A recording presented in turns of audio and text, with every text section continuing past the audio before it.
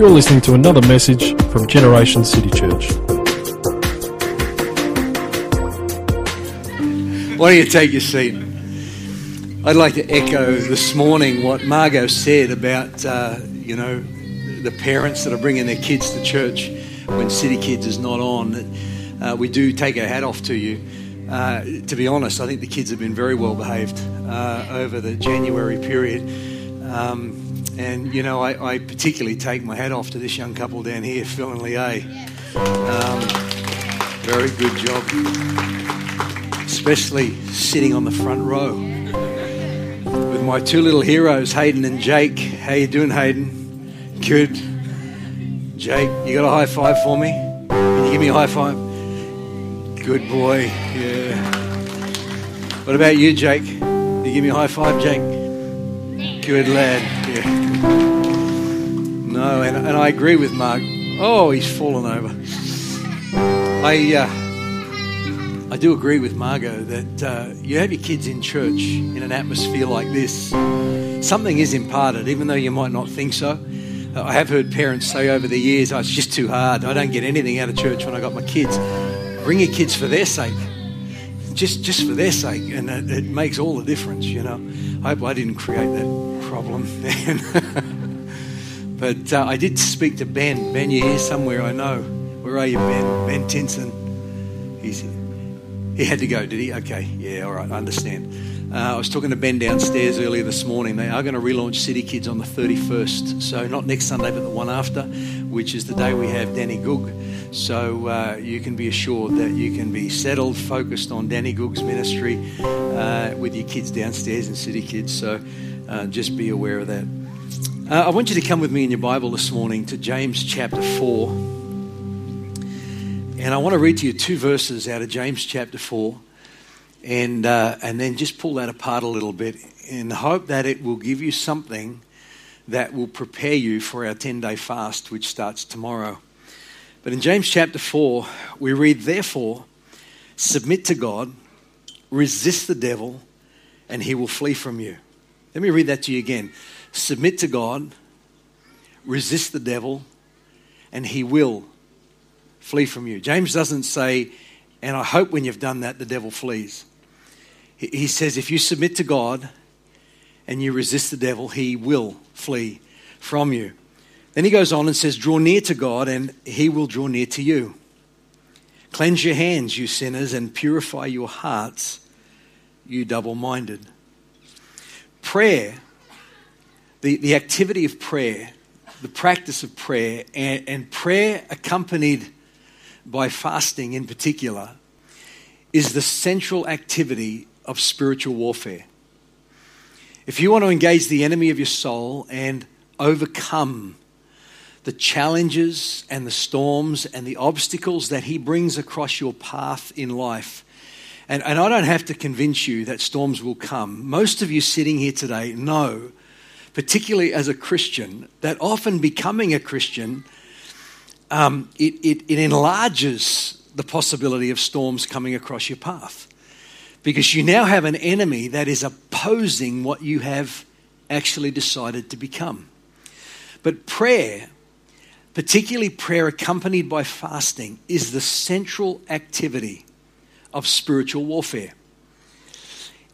If prayer is the central activity, then I want to tell you this, that the central attitude of prayer and spiritual warfare is faith and obedience. So prayer is the activity, the attitude is faith and obedience. When you engage in the activity of prayer and you hold the attitude of faith and obedience, you position yourself to be one of the greatest overcomers in the kingdom of heaven.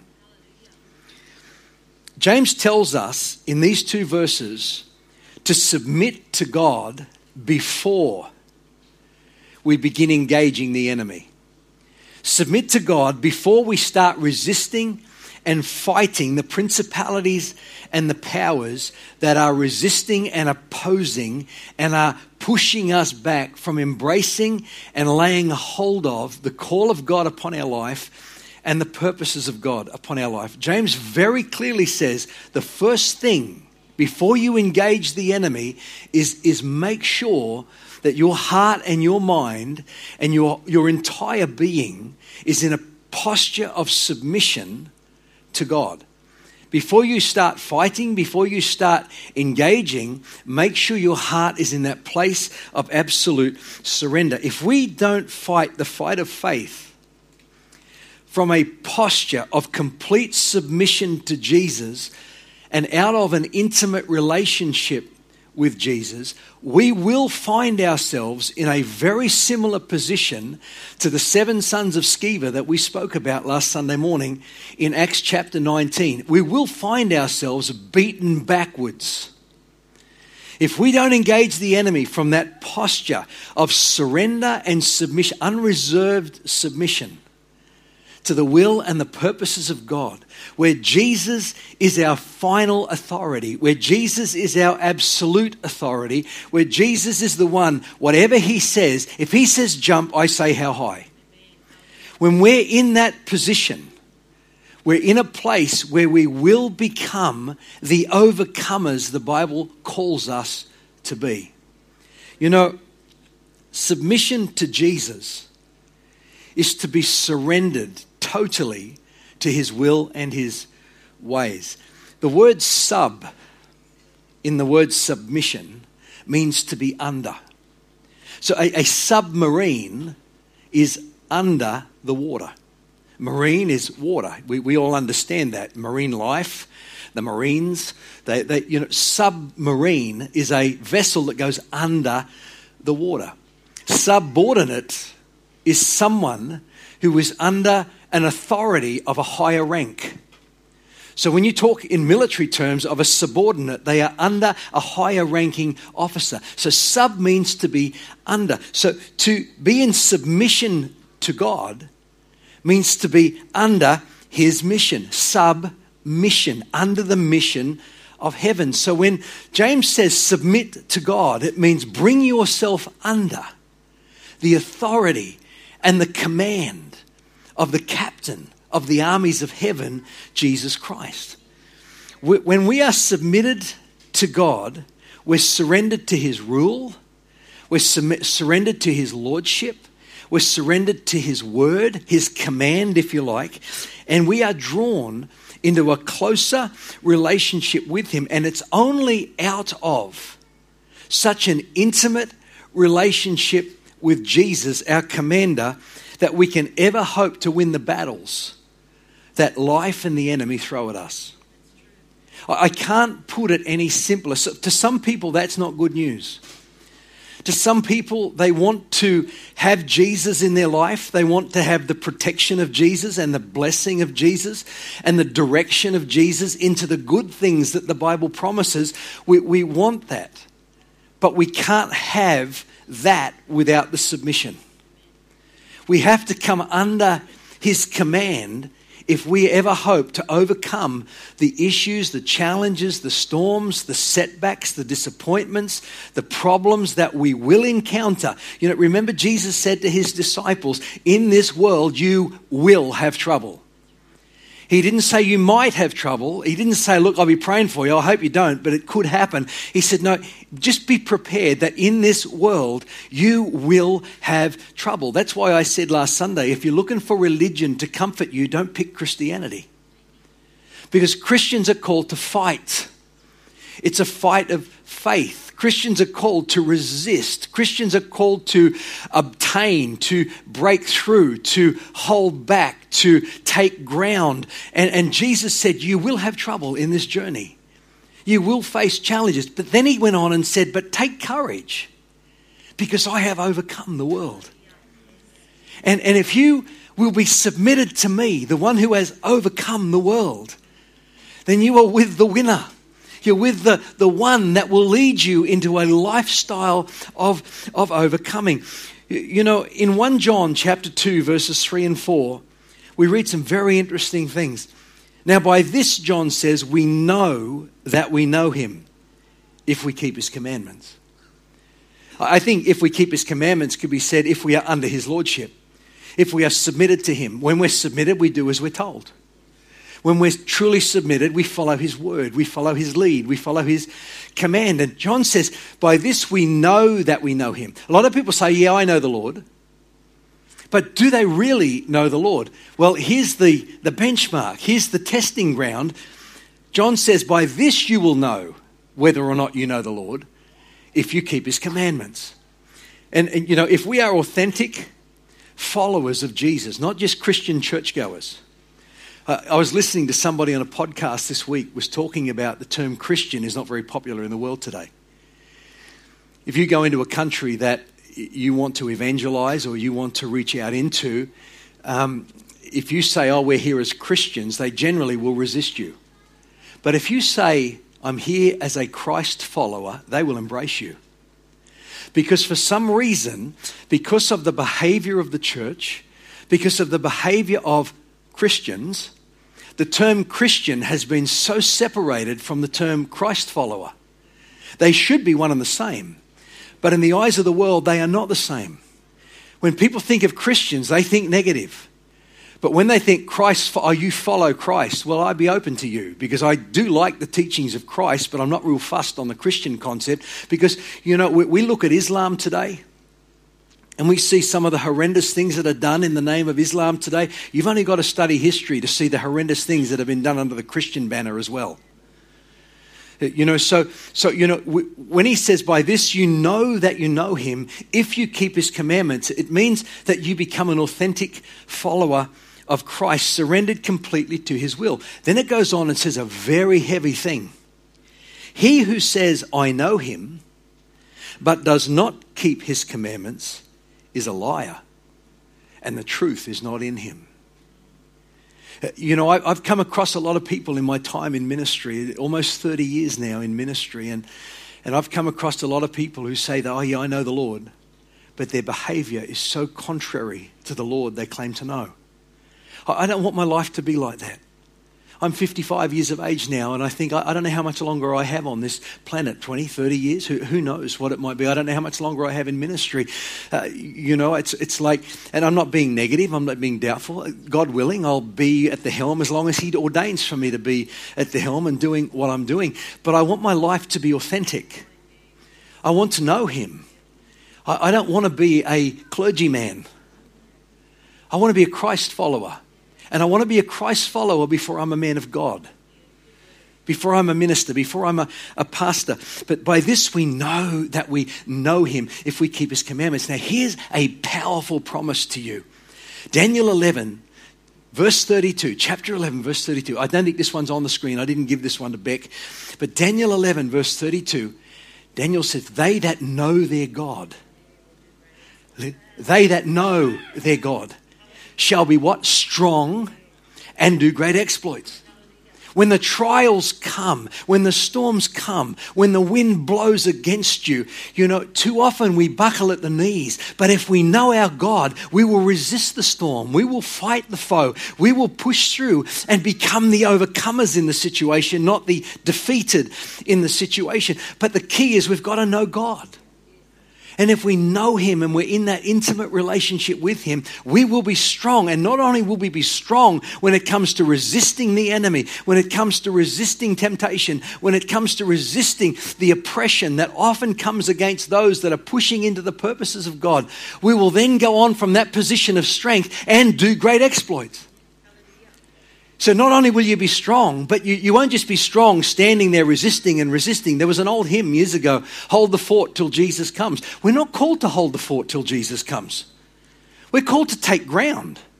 We're called to get out of the fort and fight the foe and obtain that which God gave us and promised us. So let's not just be strong holding the fort. Let's actually be strong and go out and do great exploits. What are those exploits? Well, there's a whole range of things that we could be engaging in the community, breaking the bonds of people that are bound, healing the sick, leading people to a knowledge of Christ that will change their life totally forever. But they who know their God will be strong and do great exploits. These verses in James verses 4 and 7 to 8 give us some very insightful truths that if faithfully followed, and I emphasize those words, if they are faithfully followed, will position us for such exploits. Before we dig a little deeper into those verses, and I've got 10 minutes to do that, so God willing, I'll be able to pull that off. You might have to give me an extra 5 minutes today if that's okay. Before we dig a little deeper, let me clarify just one other critical truth. In Matthew chapter 16 and verse 19, Matthew has recorded the time where Peter gets the revelation that Jesus is the Christ. Jesus says, "Who do men say that I am? Some say you're Elijah, some say you're John the Baptist, come back from the dead, some say you're the prophet, some say you're Jeremiah." But he says, "But who do you say that I am?" And Peter it was, got the revelation and said, "You are the Christ. You're the Son of the living God." And he said, "Peter, it's on that revelation, it's on that rock, the rock of that revelation, I will build my church." Then he goes on and he promises this in verse 19, "And I will give you the keys of the kingdom of heaven. And whatever you bind on earth will be bound in heaven, and whatever you loose on earth will be loosed in heaven." When we live under the constant authority of Jesus as our Lord, when we follow his revealed word, the Bible, and we are obedient to the promptings of his voice, and we are following his lead in our daily life, he imparts an authority to us. Keys represent authority. I give you the keys to my kingdom.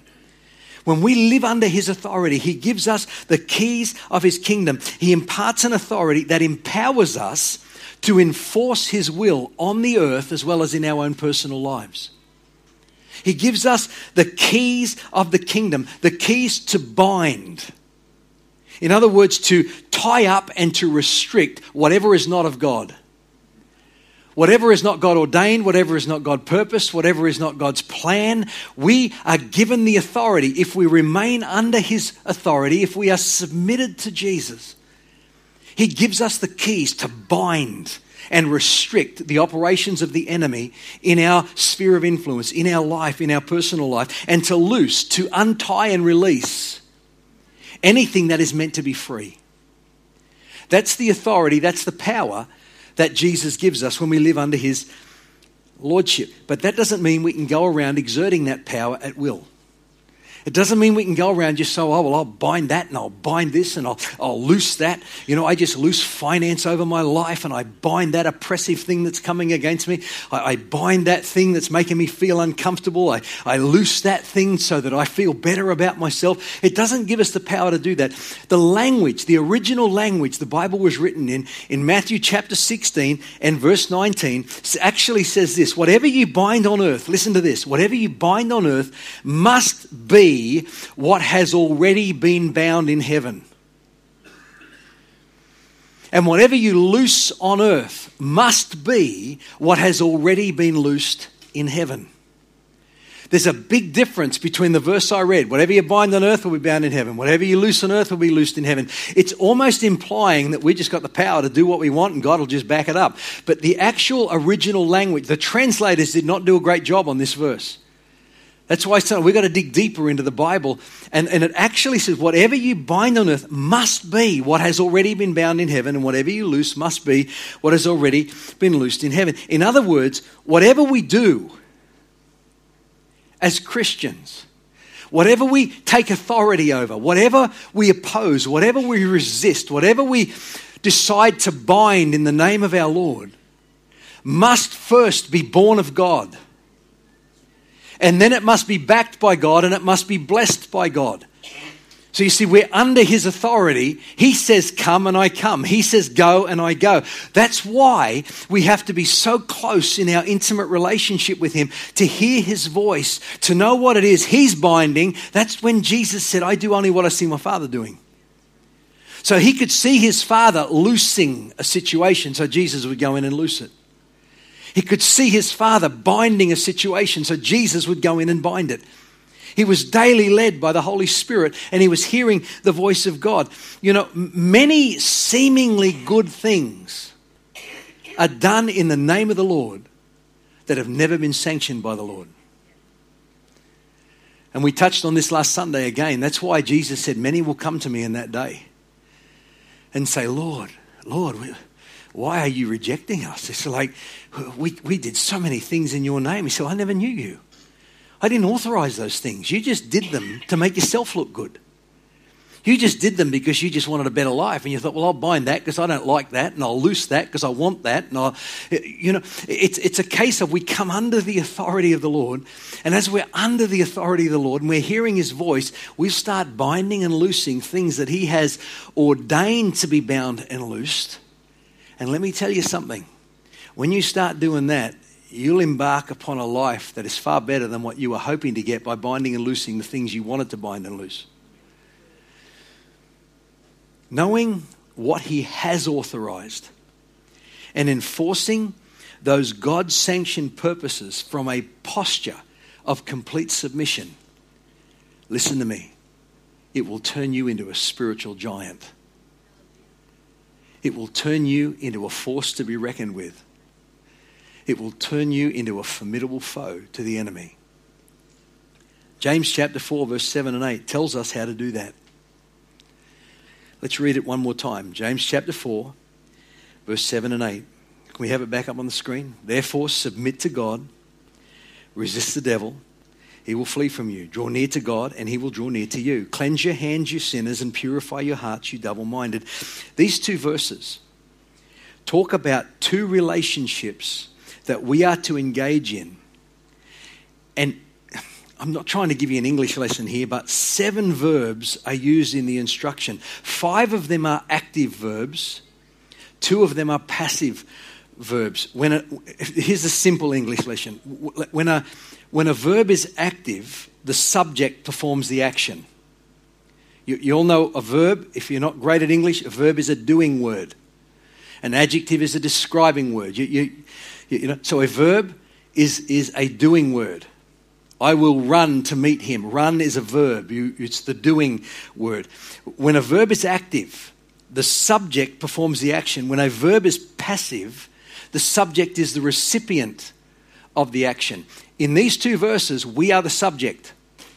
So there are 5 doing words that we are to engage in, that we are to do, and 2 that we become recipients of. And the first relationship we are called to engage in these 2 verses is heavenward, our relationship with God. In this first relationship, 4 active verbs and 1 passive are used. There are 4 things that we are called to do. We are commanded by the word of God to do, by Jesus calling us. If you want to become a spiritual giant, do these 4 things. And I'm telling you, power will be released in your life to overcome and stay the course. That when the storm has passed, you will still be standing. If you will do these things. He calls us, these are the 4 things, to submit, number 1. That's a verb, submit. It's something we do. It's a doing word, submit. Then he calls us to draw near to God, of course. That's a doing word. We draw near. It's an active verb on our part. Then he tells us, cleanse our hands. And then fourthly, he says, purify your heart. The first one is to submit. This is the first step, folks, to spiritual power. It's the first step towards true, authentic spiritual power. Remember the centurion we looked at last Sunday? In Matthew chapter 8, he said to Jesus, for I also am a man under authority. He comes to Jesus. He said, my servant is really unwell. Will you please do something to heal him? And Jesus says, I will come with you and heal him. And the centurion says, no, I'm not worthy for you to come under my roof. He said, but listen, I understand a principle here. Like you, Jesus, I too am a man under authority. That's really what he says. I too am a man under authority. I say to one, go, and he goes. I say to another, come, and he comes. They do what I say. And you see, he understood the whole concept that when you are under authority, you have authority. And if you operate within the confines of that authority in your life, which is the word of God, submitting to Christ, following his word faithfully, seeking the help of the Holy Spirit to be obedient to his word, even when the whole counsel of God is not attractive, when it calls us to do things that make us uncomfortable, when it's like, I really only like reading the promises of God about blessing and increase and life and abundance and about finding a wife, because he who finds a wife finds a good thing. I just want those things in my life. I don't like these other things that tell me I have to do something I really don't want to do. But we have to embrace the whole counsel of God's word. And when we embrace the whole counsel of God's word, we will be able to say, go, and it'll go. Come, and it'll come. Bind that, and it'll be bound. Loose that, and it will be loosed. I said this to you last week. No one has the authority of Jesus unless Jesus is truly their Lord. True submission is submission to the whole counsel of God, not just the bits we like. I'm going to say something. I hope this doesn't upset anybody. Please don't look for the blessing of the blessed man in Psalm 1 without first delighting in the commands and the directives and the leadership of the blesser. You know, we love that Psalm 1. Blessed is the man. Blessed is, whatever he touches will prosper. He'll be like a fruitful vine planted by the stream. Think, oh God, I want that. I want to be a fruitful vine. I want to touch things and have them be blessed and prosper. If I'm going into business, I want it to increase in my life. I want growth. I want expansion. I want everything to flow in a good way. I want prosperity and increase and what have you. You've got to read the whole psalm. And we go looking for the blessing and we go looking for the promises, but there's conditions behind Psalm 1 that calls us, when you delight in the commands of your captain, when you're surrendered to his lordship, when you're surrendered to his leadership, when you're willing to go when he says go and come when he says come, when you're willing to stay put when he says stay put, and you're hearing his voice with greater clarity, you will not receive the blessing unless the two go together. And that's why there's so much disappointment in the house of God today. Christians are going, well, I tried the God thing, but it doesn't work. I came for 3 months, a year, whatever it was, and I never got my spouse back. My marriage wasn't restored. My kids never came home. And it's like, we've just got to stay the course, delighting in his word and letting him unfold the purposes of God in our life. This is where I'm frightened I might upset some people, and I'm not wanting to upset anybody. I'm just simply giving you the word of God here. Are you sleeping with somebody you are not married to?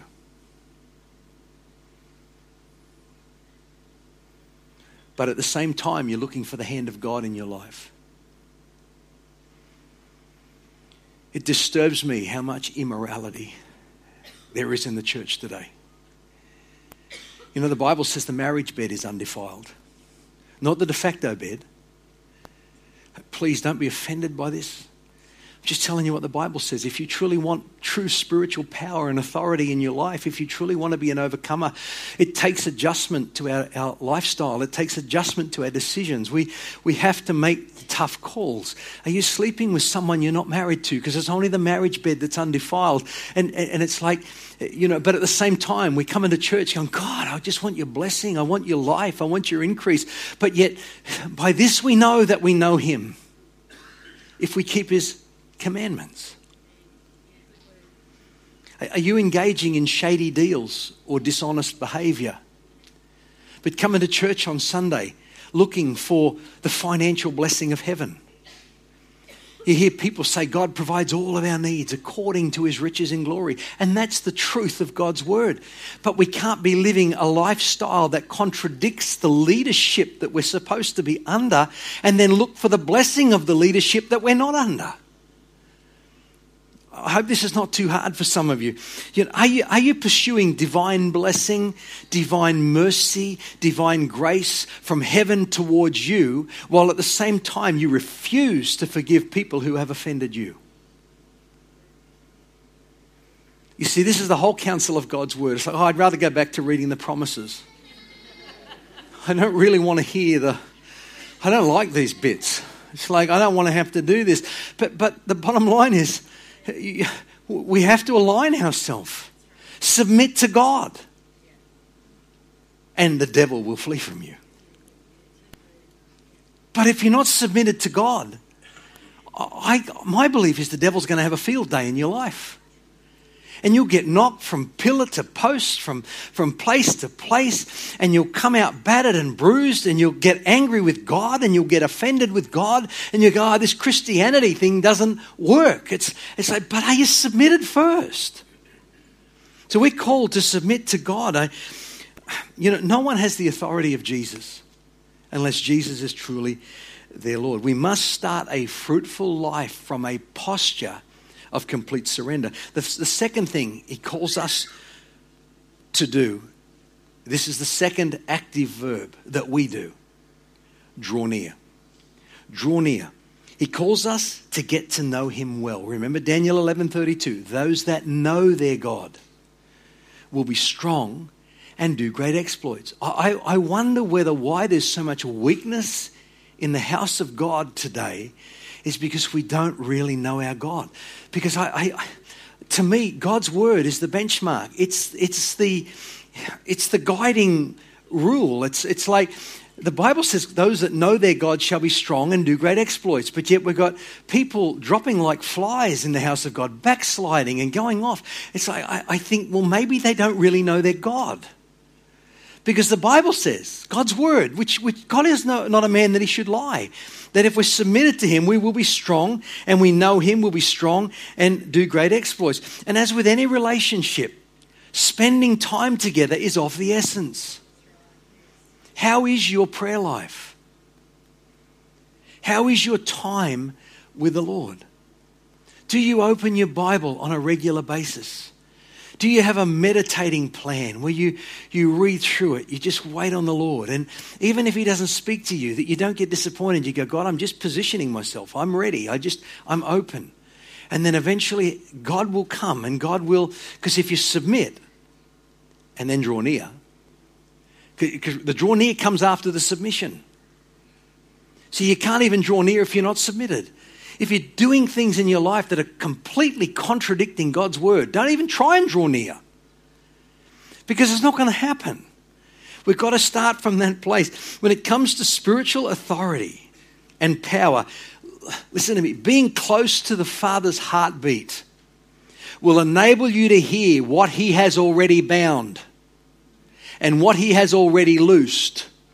And then out of that prayer closet, that time of connection with heaven, you will go out and you will actually bind and loose effectively and fruitfully, and you will begin to move forward into the purposes of God for your life. Sometimes we can find ourselves binding things that God has actually ordained. Like the trials that come our way. Oh, I bind you, I command you to go in Jesus' name. But what about the fact James tells us in his first chapter that the trials are there sent to us to produce patience in us that God has actually allowed, and we're binding the thing God's trying to send. That's why we have to know our Bible. It's like this is the Apostle Paul, he tried to deal with this thorn in the flesh, and eventually God says, just deal with it. My grace is sufficient for you. Get over it, Paul. Learn to live with it. I want it to stay there. I've got a greater purpose. I know it's uncomfortable. I know you don't like it, but I want you to bear with it. I want you to walk the journey, just dealing with this thing. Learn to overcome through my strength. When you're weak, he said, God is strong. So let's not just go out there binding and loosing, think, oh, I don't like that in my life. I bind that person who got the promotion over me. But Christians do that. But it's not coming out of a knowledge. You know, Psalm 75 says promotion does not come from the east or the west. It comes from God. And if you did not get that promotion, maybe God did not want you to have it yet. Maybe it's not your time. Maybe there's things he's still trying to do in your life that you don't yet know of. And he's wanting to prepare you. Maybe there's something better than what you thought was the best. But we start binding that and loosing this. And it's like, no, we've just got to be close to God and know what we are to resist, what we are to bind, what we are to loose. The third and the fourth thing, and I'm going to try and wrap up with this. I'm sorry I've gone over time. Let me just try and land this. The third and the fourth things is to cleanse our hands and purify our hearts. Cleansing our hands refers to the things we do, the kinds of behavior we engage in as Christians, or I'd rather say as Christ followers. I really don't like the term Christian much. It's not even used much in the Bible. It just says in one place in Acts, the believers is really what they were mainly called. But there's one point, and I can't remember where it was now, but it just says it's where the believers were first called Christians. But that Christian term has gone right off the rails but the whole term of cleansing our hands refers to the things we do, the kinds of behavior we engage in, how we treat the other people in our life, our moral and our ethical conduct. Is it lined to the commander? Is it in line with the Word of God? Jesus calls us to make sure that our behavior is clean. Listen to me. And it's according to His standard of clean. Not our standard of clean. Sometimes you think, I'm pretty clean. According to whose standard? We've got to use the Bible as the benchmark, as the target. Purifying our hearts refers to our motives. We can appear to do the right things, but for all the wrong reasons. Now, I might step on some toes here. I'm only doing it, this is the heart motive, okay? You'd never say this, but I'm only doing it for what I'll get out of it, rather than simply to be a blessing to others. You look good, you look generous, you look kind, you look embracing, but it really, deep down, your motive is for what you're going to get out of it. Not simply so that I can just be a blessing to someone else. I'm only doing that to get into someone's good books because they have something I want. Yeah, I'll go out of my way. I'll go the extra mile. I'll give them my coat if they ask for my shirt. I'll give them my socks if they ask for my shoes. I'll just go the extra mile. I'll just really do that. This person's going to see me as really good, and I'm going to look good, and I'm going to appear good, and everything's going to look really, really religious and Christian and nice and rosy and sparkling and so on. But it really is your motive deep down in your heart is because they've got something you want. I put something on Facebook a couple of weeks ago. Some people aren't loyal to you. They are loyal to their need of you. When their need changes, so does their loyalty. It's a pretty true statement. When you've got something they want, they're very loyal to you. But the moment you don't have what they want anymore, their loyalty changes. But the motive of the heart often is, I'm only doing this so that I look good. Remember what Jesus said in his Sermon on the Mount, Matthew chapter 6, verse 1. Take heed that you do not do your charitable deeds before men to be seen by them. This is our commander. This is the one James tells us to submit to surrender to follow. And he's giving us a clear directive here. Be careful. You are not doing good things. You are not doing generous things. You're not doing kind things so that you can be seen by others, so that people can sing your praises and say, what a wonderful Christian. What a wonderful person. Oh, man, I wish I could be as holy as they are. And it's like, but deep down their motive is they want those accolades. They want to be seen like that. They want the appearance that they are so close to God. So, closer to God than the Holy Spirit's closer to God. Be careful, he said. You don't do your charitable deeds before men to be seen by them. Otherwise, you have no reward with your Father in heaven. I don't want to let my left hand know what my right hand's doing. I mean, you see me play a guitar, you can pretty well work that out. My left hand doesn't know what the right hand's doing. The Word of God promises that if we will enlarge and engage in the active verbs of submitting, drawing near, cleansing our hands and purifying our hearts, then the passive verb will come into play. This is where we are the recipient of an action. What is that action? It's God drawing near to you. There's so much in 2 verses, isn't there? And it's like, I'll just read a chapter a day and then I'm a good Christian. And we just read the whole chapter and we get absolutely nothing out of it. Sometimes you just get one verse, and that verse, you can stay in that for a month. And there's so much gold in there if we just dig a little bit. James is saying if you will engage in these 4 active verbs, submit to God, draw near to God, cleanse your hands, purify your heart, change your behavior and address your motives, You know, and then the passive verb kicks in. God will then draw near to you. And when he draws near to you, heaven comes. And with his presence comes what? Joy and freedom. In his presence is fullness of joy, the Bible says. Where the Spirit of the Lord is, there is liberty. There's freedom. The second relationship, and I really am going to land this, I promise.